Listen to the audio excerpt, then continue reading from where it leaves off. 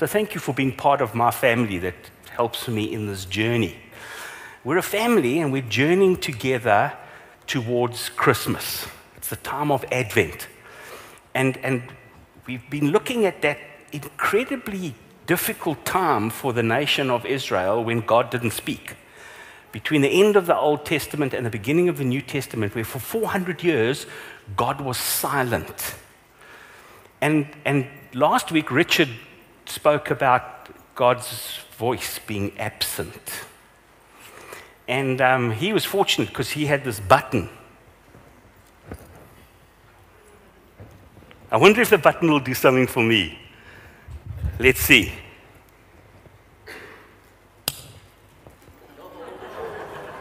Oops, okay.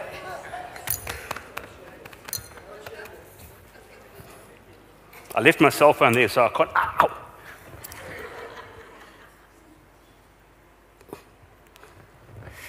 Ow. Okay.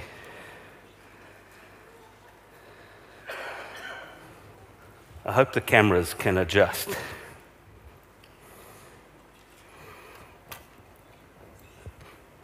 Darkness. Darkness.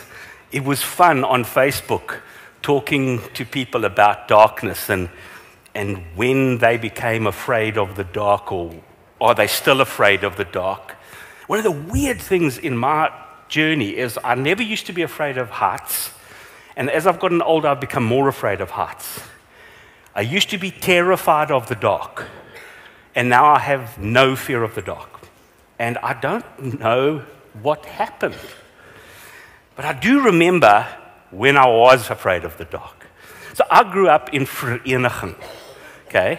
So those of you who know where that is, it's all that smoke just south of Johannesburg when you're traveling up to that Vereeniging.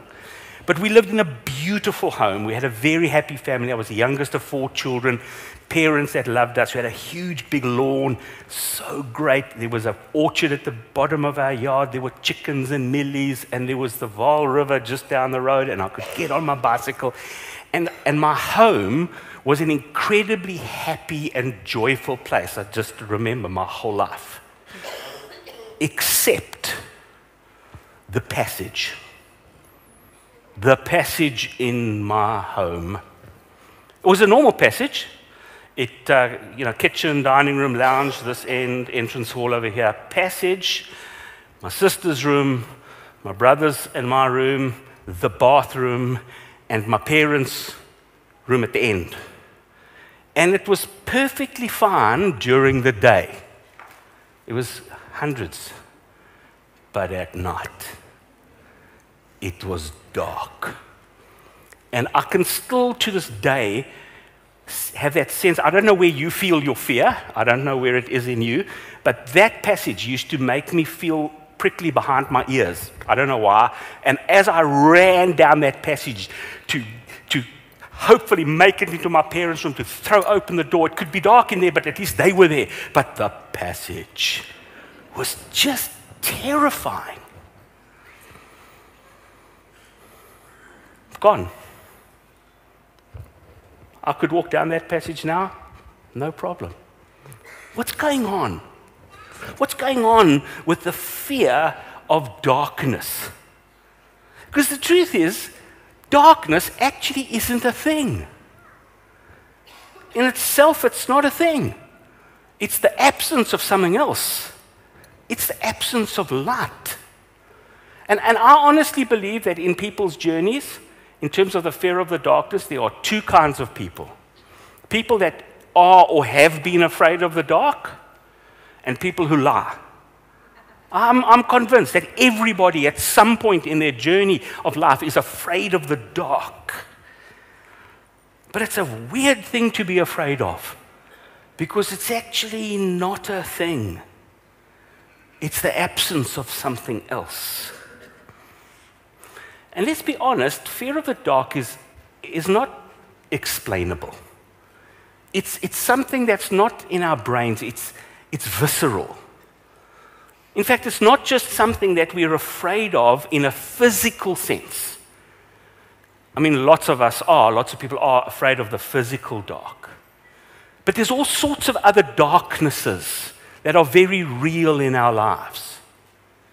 People who suffer maybe physically or mentally feel they're in a dark space. On Tuesday morning, Wednesday morning, Thursday morning, one morning this week, I made a video and I walked through our park, you know, when the sun is just coming up and the light is beautiful and warm. And it was just so glorious. But I know that there were people experiencing that same beautiful light as I was who feel they were in darkness. Maybe because they're sick. Maybe because there's something broken in their lives. There's a broken relationship. And so this fear of darkness isn't just a physical thing.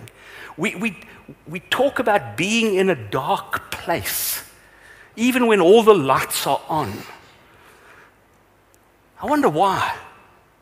I wonder why it is that darkness is such a big thing for us human beings. You see, here's one of the reasons I think darkness is such a big thing. Not just physical darkness, but mental and spiritual darkness is such a big thing. Because darkness is much more than the absence of light. Darkness, I honestly believe, is the absence of God. That it's not just a physical experience that we have, but the root of darkness is actually not the absence of light, but it is the absence of God. Now, this is the gospel according to Peanuts. And if you wonder what that phrase means, this is my theology professor, Rex Matthew, used to say, guys, this is my theory. I can't prove it, but this is my theory. I believe that light was the first physical thing that God created. I believe that light was God giving himself a physical characteristic. Because right in the beginning, we hear this in Genesis chapter 1, verse 3. And God said, let there be light. And there was light. God saw that the light was good. And he separated the light from the darkness. Now, when you read Genesis, which is an awesome account to read, but quite challenging, because this couldn't have been the night and day cycle created by the sun and the moon and the rotation of the earth, because that hadn't happened yet. God hadn't created the sun and the moon yet. That only comes a little bit later on. But light is now present. And so that's why I believe that this moment where God says, let there be light, God is giving himself the first physical characteristic that human beings can interact with, that he will create later on. And so here's this picture of actually physical darkness representing God and in a way being God. And I'll back that up with a couple of verses a little bit later on if you're wondering about it. But the Bible carries on talking about somehow light being in the essence of who God is. In the book of Daniel, Daniel is translating a vision, and all the other wise men have been terrified to do it because they don't want to get into trouble because they've got bad news for the king. And so Daniel is the one who comes to translate. And he says this in Daniel 2, verse 22. He's talking about God, reveals deep and hidden things. He knows what lies in darkness, and light dwells in him. What a beautiful phrase.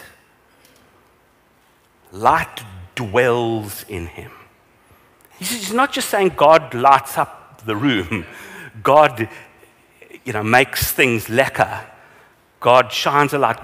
Light dwells in God. And so I was able, King, to untangle this deep thing that everybody else is struggling with, because I'm connected to God, and God brought his light into this situation.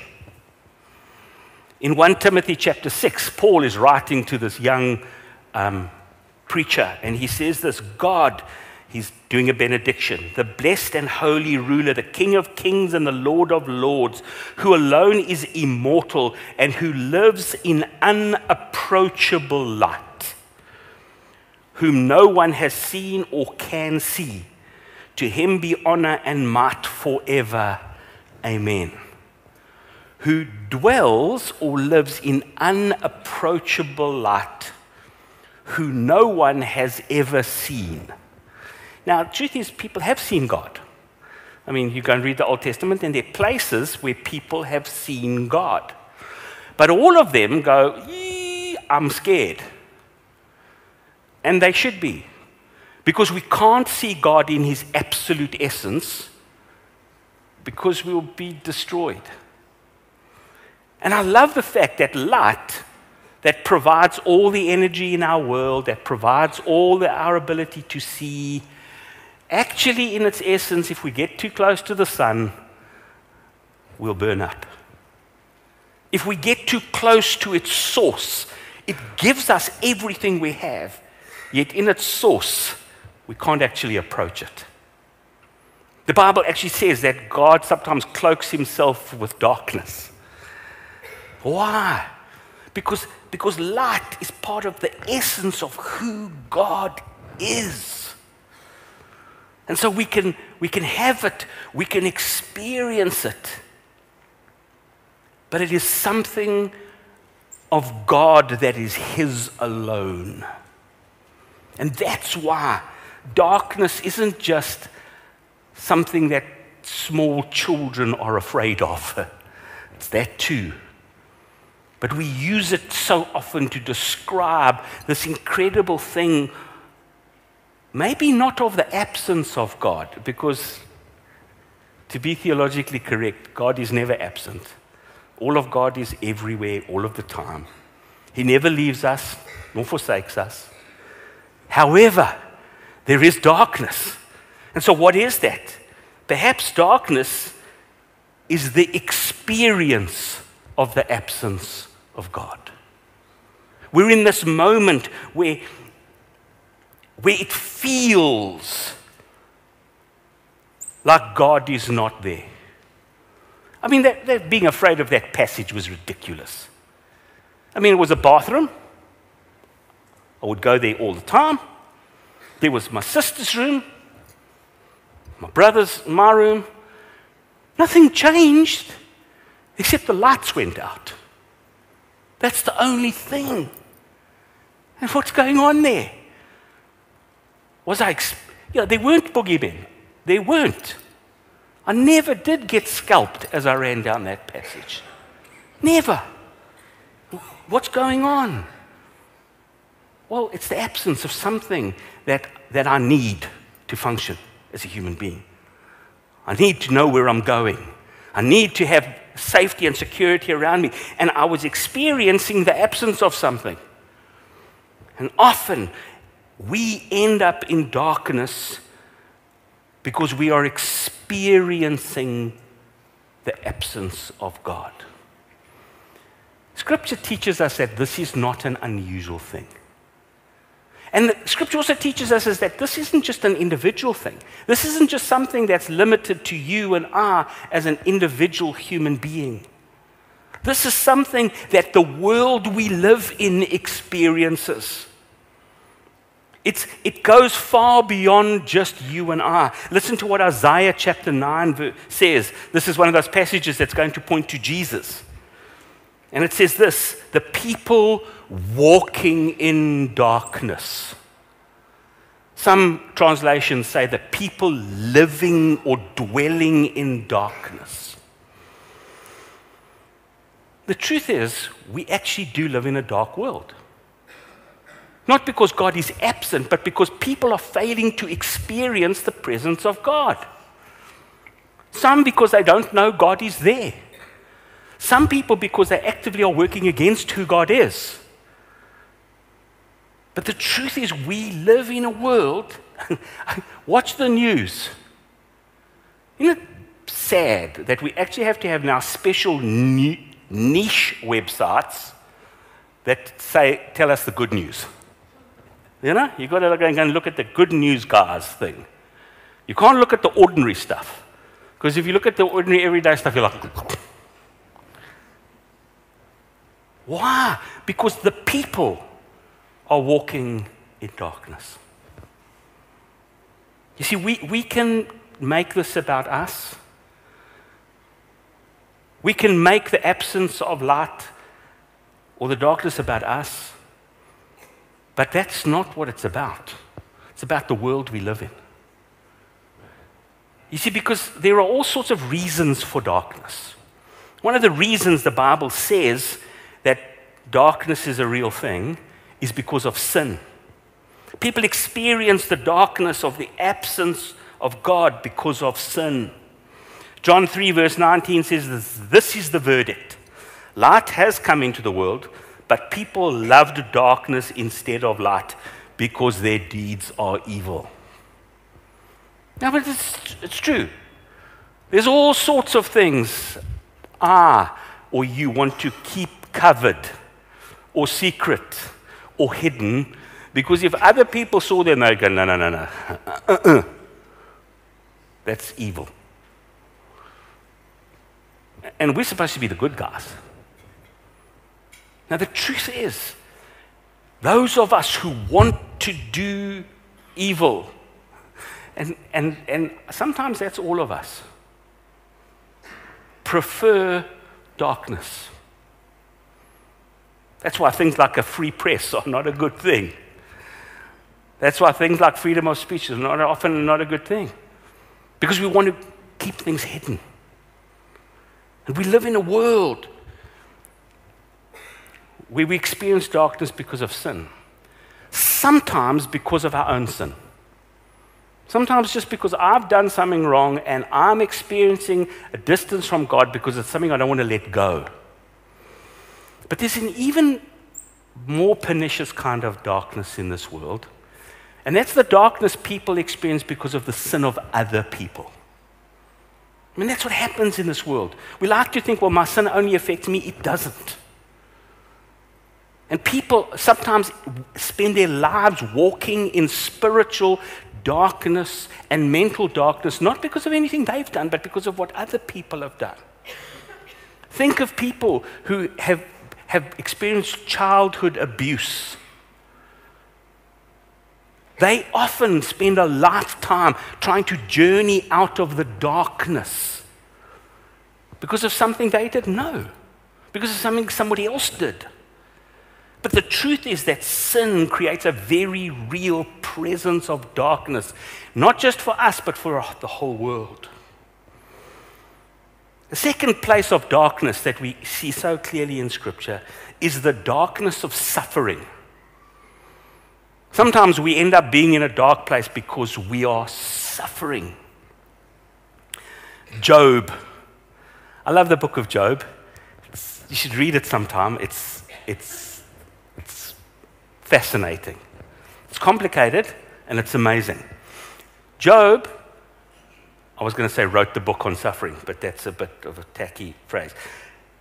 But he says this in Job chapter 3, verse 4. Before I read that, you can read it if you like behind me. Just remember, Job loves God. Job has served God passionately.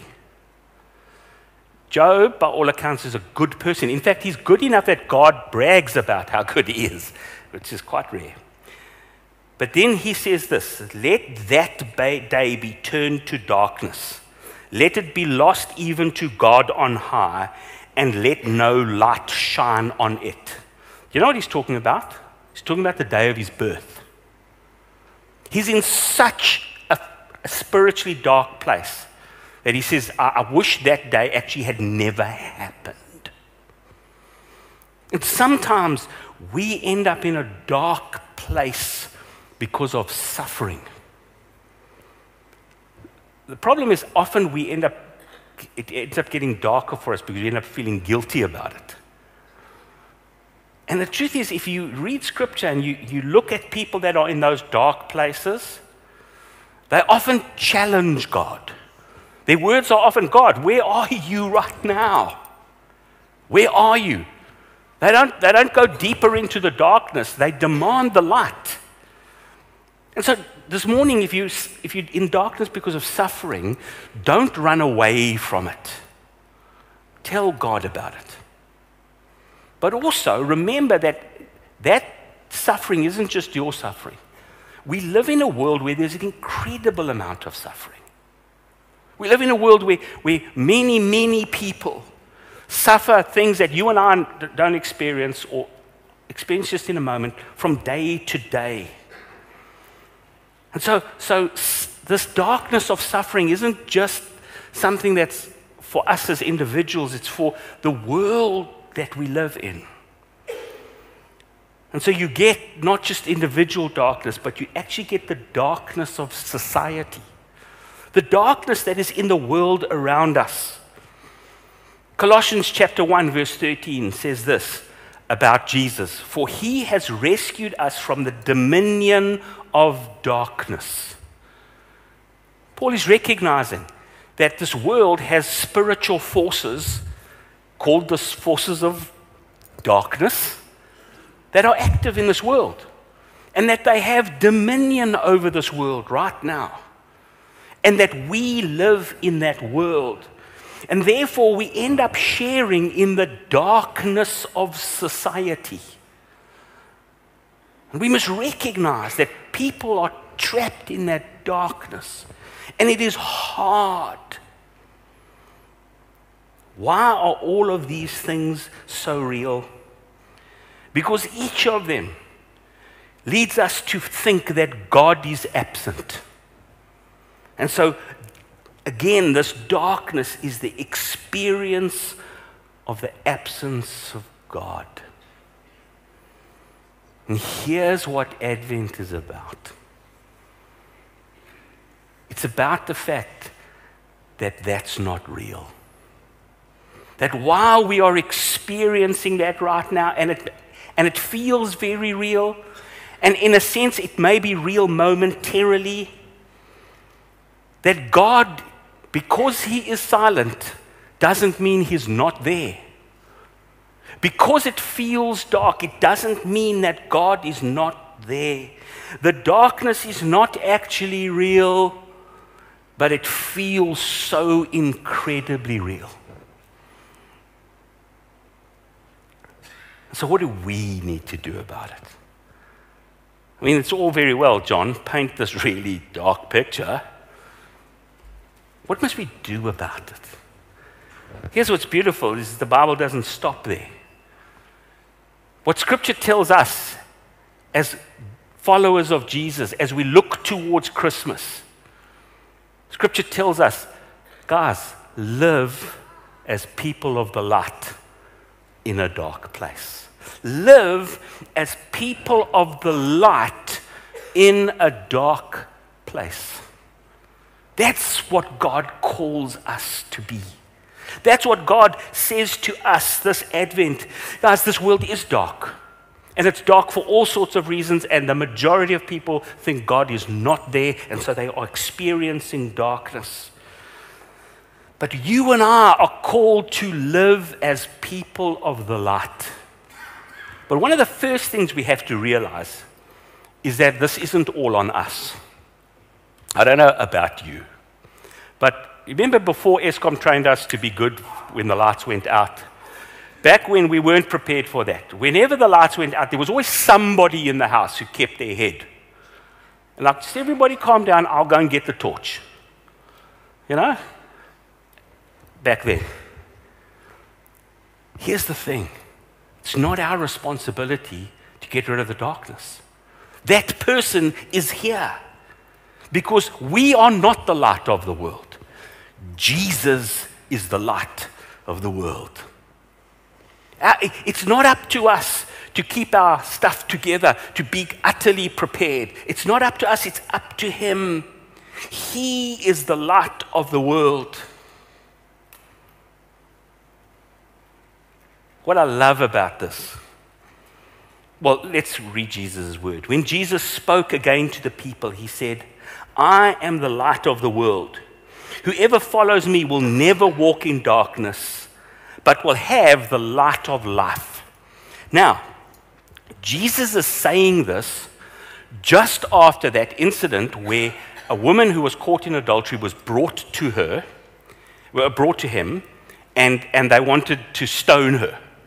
They wanted to test Jesus, and Jesus, Richard spoke about it in that silence he writes in the sand, and then he says, the first one, throw the stones, and then Jesus just redeems the situation. Then he says this. So in this moment, he's not just talking to his disciples. He's probably speaking to her, somebody who thought her life was over, somebody who was probably abused, somebody who felt they were worthless. But he was also speaking to a bunch of Pharisees who thought they knew everything and wanted to justify themselves and wanted to show themselves off to be more holy. And he was probably talking to some of his disciples, and they were probably just ordinary people. And he says this, I am the light of the world. And if you want to be part of that, this is what you do. You follow me. Because if you follow me, you will never walk in darkness, because you will have the light of life. I mean, not just you'll have a good light, not just you'll be able to tell people cool things that they didn't know because you'll know something about the Bible. It's not that. You will have the light of life, that spark that gives to everybody their purpose and their direction and their future. But you will not have it because of you. You will have it because of Jesus. So if this morning you're going, I can't, don't give up, because you don't have to. You have to remember who does and who can. That Jesus is the light of the world, and he lives in you. Even if you're experiencing darkness right now. Even if you feel like you want to give up. Even like if the pain is too big, or the relationships are too broken, he's in you and he's the light of the world. But then you also have to remember this. Matthew chapter 5, verse 14. You are the light of the world. I mean, that's just amazing. The light of the world. The creator of the universe, the King of kings and the Lord of lords, looks at you and me in our brokenness and says, you are the light of the world. You and I. That's just incredibly wonderful.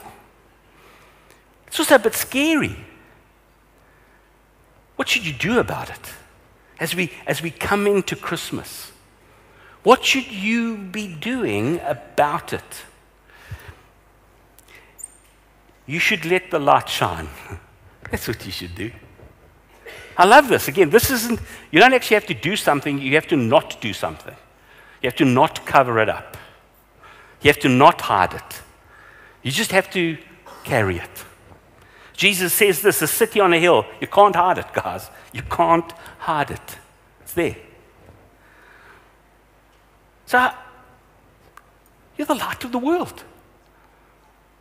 And as we slow down, and as we start looking towards that light that we're going to celebrate in 2 weeks' time, I want to invite you to do a few things. I want to suggest that you invite Jesus back in. Maybe you have to do this for the first time, but maybe you've just let what's happened around you get to you. Maybe it's busyness, maybe it's some tragedy, there's lots. And Jesus isn't asking you to fix that so that he can come back in. He's just saying, ask me back in. Into your darkness. I don't need you to... We do that, don't we? We want to fix it up before we invite Jesus back in. It's like trying to tidy the house with the lights off, so that when the lights come on, it'll be tidy. No. So if you're in a dark place this morning because of your own sin or because of suffering, then invite Jesus back into your own space. God, I just need you here. Invite Jesus back into your relationships.